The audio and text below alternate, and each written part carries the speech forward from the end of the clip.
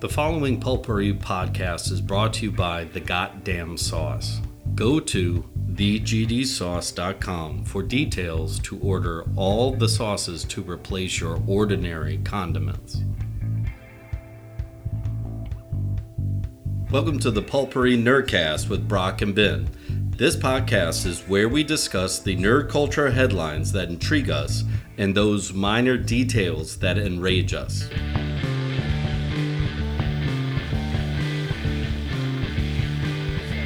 Start with Loki, or we can start with the killer?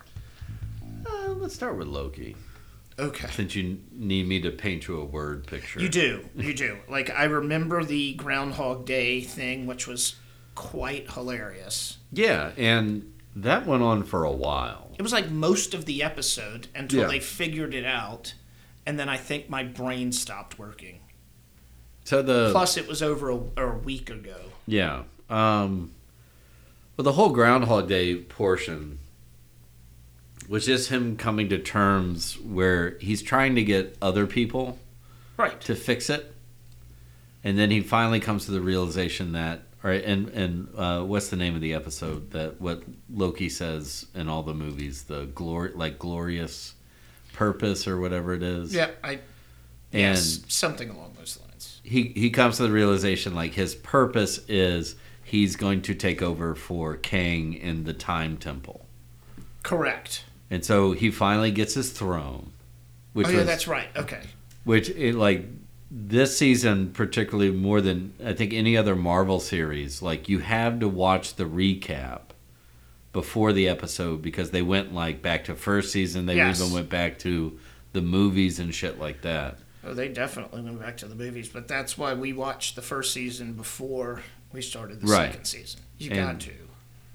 Which is, I didn't know, because I can't remember if they said season finale or series finale for this, but it was set up as a series finale. Correct, but I've mumblings are that they could continue it with him on his throne. Right. Well, it's Marvel. What do they like? Death is nothing in these movies. Well, and of course, now that we know that there's at least going to be one more Thor movie, that now Loki Although Taika Waititi, he's not doing it. No, I mean, they need to pass that on anyway. It's not going to be as good. Well, everybody thought Ragnarok, like, that was Taika Waititi's coming out party outside of, Ragnarok was so good. Yeah. But, same as, like, Guardians was James Gunn's coming out party. He had several decent movies before then, but they were always with a niche audience, and this was the first big one. Well, I'll get to superhero fatigue maybe in the second half of this. But with that, it's that now we know, or this Loki is stationary. So all Thor has to do is get a rumor, particularly with a multiverse going on, that there's a Loki out there who has, and we know has gone through his growing pains. Yes. Yep. And has learned the errors of his ways. More so than, not Iron Man. Almost more so than, like, first Loki. Yeah, that's what I'm saying. Like, he's, evolved more than a lot of the characters. Yeah. Or from where he started to where he is now, even though Loki's kind of always, he's the trickster, right? He's always walked that line. He's like Stone Cold Steve Austin. Neither heel nor face. He's Ric Flair. He's not going to miss the opportunity. He's an opportunistic bastard. Well, and even too in the story that they set up, he finds love. But what's the love he finds? Himself in female form. Right. I'm glad they didn't go there with, like, anything. Like a sex scene. Yeah, I didn't need Jon Snow and Daenerys Targaryen again in my life. Only unless if they did it like Highlander with, like, some cheesy saxophone music. They should have done that for the Lannisters.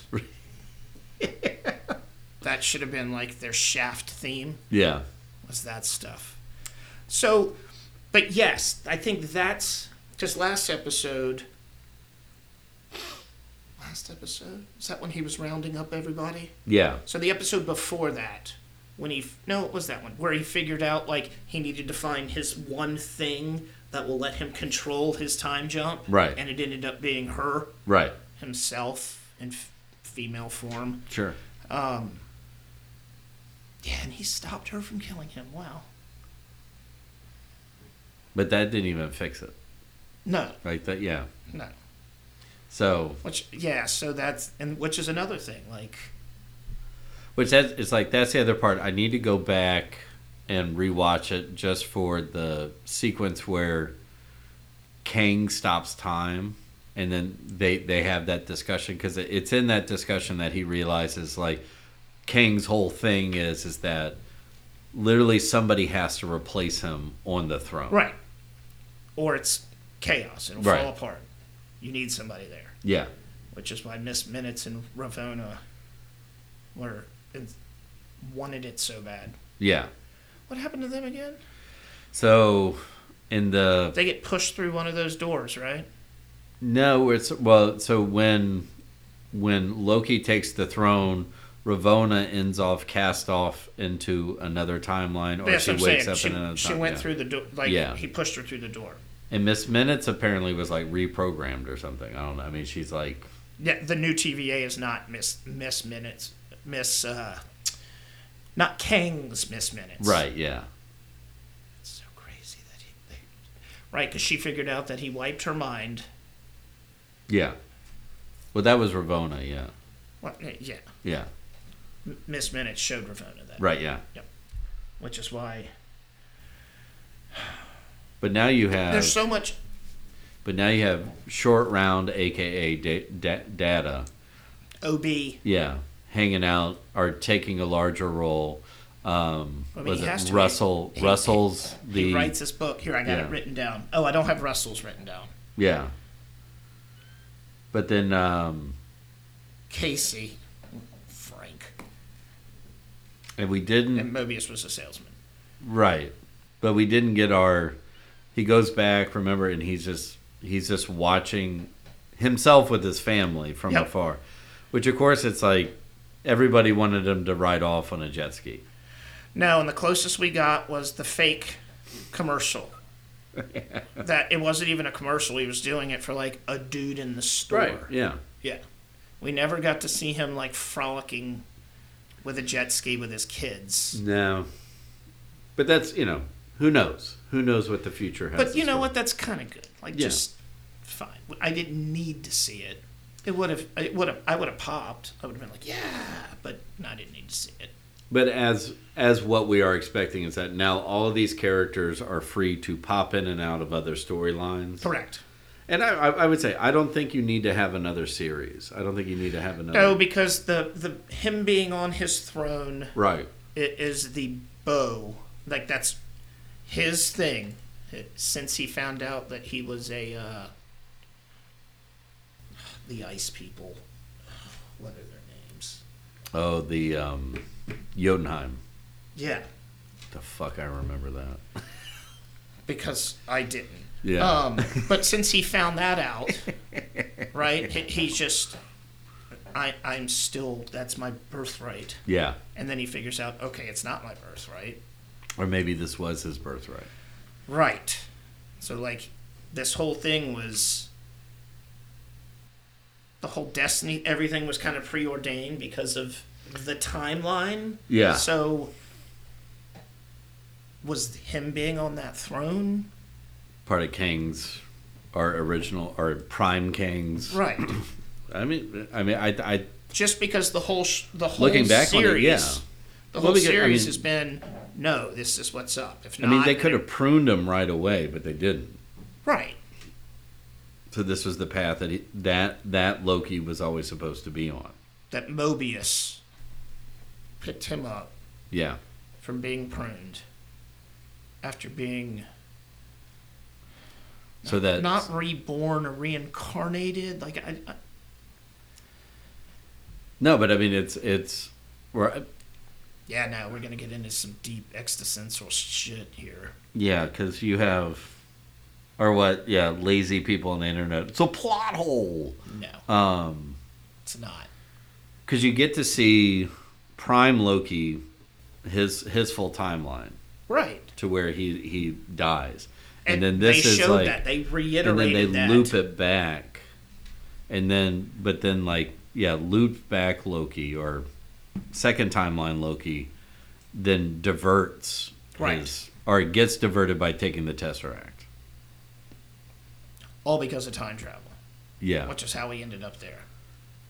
But then if the Avengers didn't open up or tease with the multiverse, then that never would have happened. No. So now what we're looking at is like origin point is not what we think it is. It's because they never showed origin point Prime Loki. They just showed him throughout what we've seen of him. So we don't know where. So where does he loop back from? Because he goes back, he takes the Tesseract, which means he doesn't necessarily die, but he ends up at the TVA. Right. So now that's completely diverted. But I mean, apparently, if sticking with the conversation that we're having is, I love it that Prime Kang knew that was going to happen. Right. And that because he knew he said he's been to the end of time. Yeah. But then that also goes back to Prime Kang at the end of season 1, and they refer back to it, talks about how he's going to be reincarnated. Right. You have no idea what's coming or what you've done. Right. Or if you kill me, Yeah, I'll see you again. And he says it in Quantumania as well. Yeah.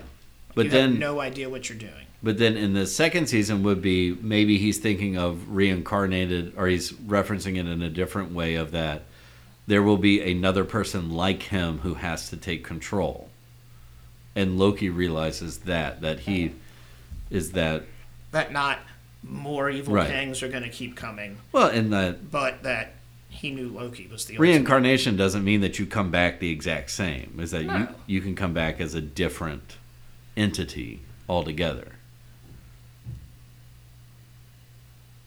So shit, we did get into some existential. Yeah. No, and I love it. Well, I mean, that's what this episode, this particular season, there was a lot going on. Interpersonal, as opposed to, the first season was like setting everything up, tracking down Sylvie, stopping all these things. Sure. And then everything went to hell, and the timelines splintered off, and they couldn't fit the spaghetti back into the thing, And that just reminded me of, like, my favorite part of, like, the Groundhog Day scenario is, like, how long would it take me to learn how to do this? Yes. Oh, it'd take you centuries. Centuries later. And he was still in the process of trying to get it done. Watching Timely go out there and spaghetti himself several times was fucking brilliant. And then the look on Loki's face each time. It's like, here we go. I've got to be quicker. Yeah. And then he shows up at OB and he's like, centuries later, absolutely. Yeah, no, and like we touched upon. I mean, there are those layers that at first it's like, it's a joke, like he's in love with himself, but then you go but I mean, I'm sure if we did a full psychoanalysis on that, like that's a metaphor for each of us. Is that if. Everybody's in love with themselves. Yeah. But sometimes that's not a bad thing. Sometimes that can push you to making the right decision. But they don't like themselves.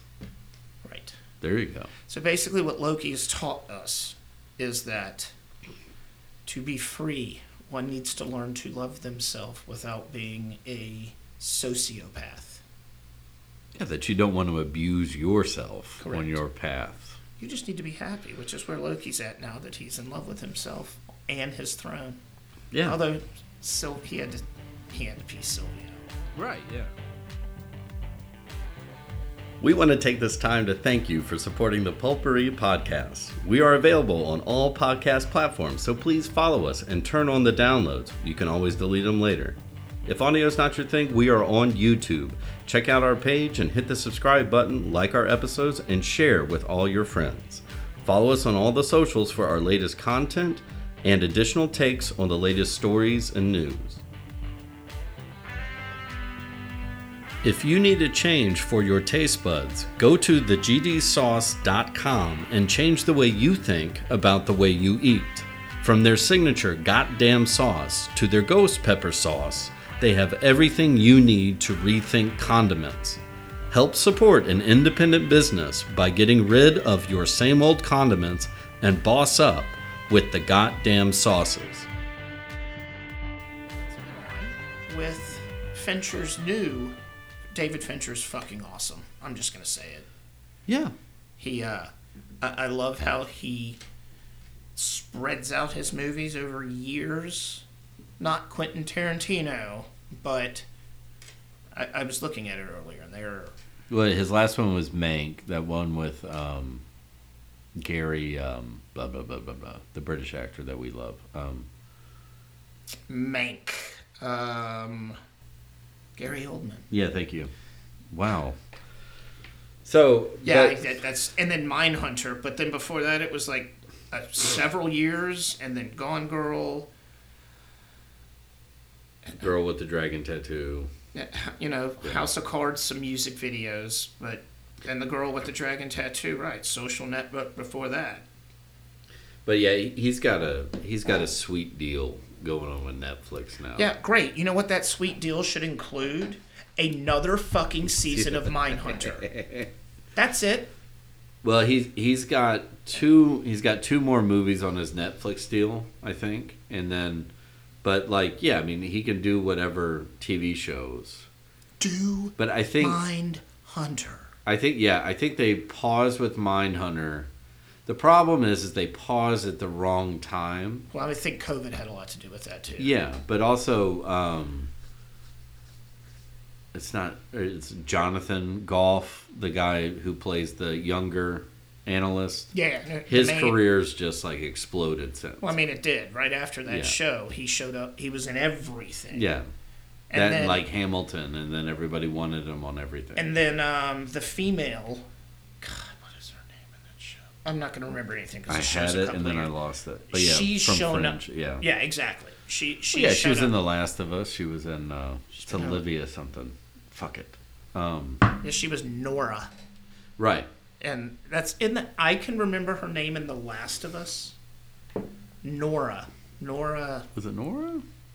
Yeah. I thought she was Tess. No. Okay, stop. We'll go back to the killer here. Yeah. So, I liked it a lot. Yeah. But I love my slow burn movies. Sure. I love them. If done right, and he kills it. My favorite thing, you hear the name of the movie is The Killer, right? Yeah. And you know that it's about an assassin, right? Right. You're thinking, okay, there's going to be some violence in this movie. There's one, other than the assassination, one scene that is violent. The fight scene. Yeah. I mean, I get it that he murders a lot of people. Not really. There's like a half a dozen that he truly murders as he's working his way up the totem pole to get to Cowboy from Full Metal Jacket. Yeah. Right? Let's think. Yeah. About 5. Yeah. Yeah. And so and that's the way Fincher's just so good at like crafting a story, painting a picture, and that not even really needing to show you things for you to know. Like, he doesn't have to beat you over the head with it like a lot of movies do. Well, the sophistication. Right, yeah. Well, and with that in mind is I love the voiceover for 2 reasons. One, like you said, is that it's moving the plot without having to do a bunch of different shots and shit like that. Watch American Psycho, people. But that's also how comic books and graphic novels are. Like, you're hearing the I mean, that's like 90% of what Spawn was just the internal dialogue of Spawn. That's what makes Venom so good, is because Tom Hardy is really good at that internal monologue, but also being able to express it. Yeah. Michael Fassbender. Yeah. He went the opposite way. Like, he went more... It was very stoic, yeah. I was going to say autistic, but stoic is probably way better politically said. Yes, he is stoic. Little OCD, a little monk from the TV show, without having to touch things 3 times. Yeah. No, I mean, he's very, well, and that's what's set up in the very opening sequence. He's like, I'm not the best at what I do. You know, like... No, but I have a... Right, he has his systems. He has his routines that he gets into. God, my therapist would love that. Yeah. You gotta have a routine. Yeah. And he does. Until at the very end when he's like, fuck it. Literally says that. But I mean, that's constantly through every sequence he goes through. Stick to the mission. Yep. Stick to the plan. Don't hurt anybody else. Right. Only this. Don't deviate. Yeah. And anticipate. Don't improvise. Exactly. Yeah. If it's not there, you got to dip out. Yeah. And you're right. That is all laid out in the first 15 minutes of the movie, which sets up everything else. So like literally nothing's happening. He's he's getting ready. He's doing yoga. He's brushing his teeth. He's like Jason Bateman in American Psycho. He's like washing his face. Read the book; it's much better. But he's doing he's narrating his story. And I did like in the opening too of like to not be noticed, dressed like a German tourist. Nobody ever wants to deal with them. And I'm going to say something, and you're going to go back and watch it and go, well, of course. He was Hunter S. Thompson. Yeah. The bucket hat and the sunglasses. khaki and yep. But you're right, dressed like a German tourist. Yeah. I laughed so many times, like at the end when he ordered the key fob thing off of Amazon and then just walked to the fucking Whole Foods or whatever and just pulled it out. I was like, that is a new age assassin. Yeah. Or like, when he rented the bike to get away in Paris. Like, yes. Like, because, it's not like they're going to track his credit card back to him. No. Well, and he has like 80 million false identities. When he opened that thing up, it was like John Wick style. All his assassin accoutrement, it was all right there. Right, which is and that's the other part. It's going to be interesting to see how assassin movies play out after John Wick. This was with how successful, but it was like.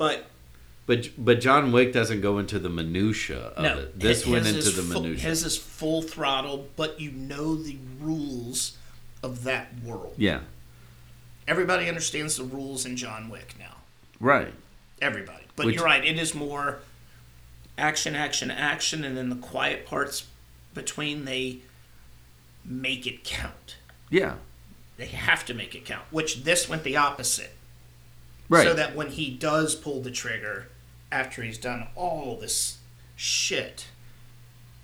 But that's what it's like. Really, that's what I liked about the Florida fight scene, which was you just kind of get this feeling because he talks about like the brute. Is that what that? Yeah, or I forget what they.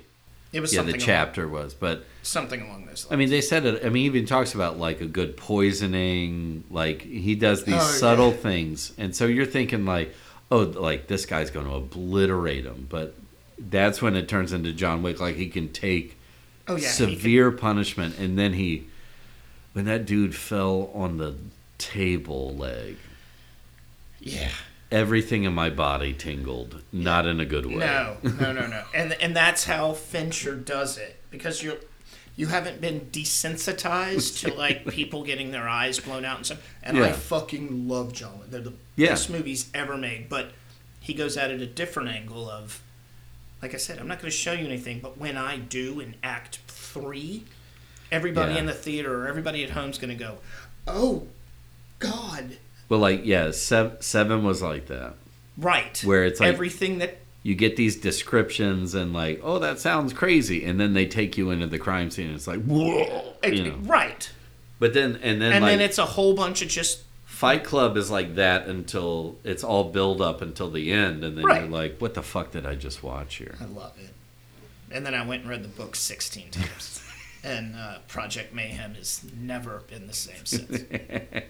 Just saying, kids, read the book, because Project Mayhem goes way beyond what the movie does. But there's no way you could put that in a movie. No. Wow, you're right. Fincher, The Girl with the Dragon Tattoo, based on a novel, another source. Wasn't The Game based on a book? I believe so. Yeah. God, I keep forgetting that he did that. Yeah, it's a good... That's... Fuck, that movie. That's a forgotten one of his, like... Fuck, that movie's great. I'm going to have to rewatch that. Do we know where it's at? It doesn't. I'll find it. But yeah, I mean, he kind of started the Sean Penn renaissance with that movie. Yeah. And got like Michael Douglas out of hiding for a bit. And then resurrected both of those careers. Yeah. Who was the other guy in that? Doesn't matter. Yeah. But yeah, Fincher just has this way. He's a really good storyteller. Like, what was it? I